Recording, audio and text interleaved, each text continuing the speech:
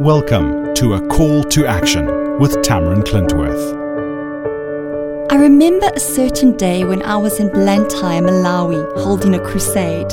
While driving from the venue with a local pastor, we found ourselves navigating our way past a brush fire. I vividly remember the heat of that blaze penetrating through the windows of the vehicle.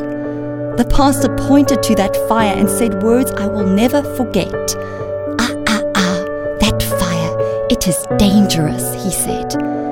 Immediately the Holy Spirit spoke to my heart.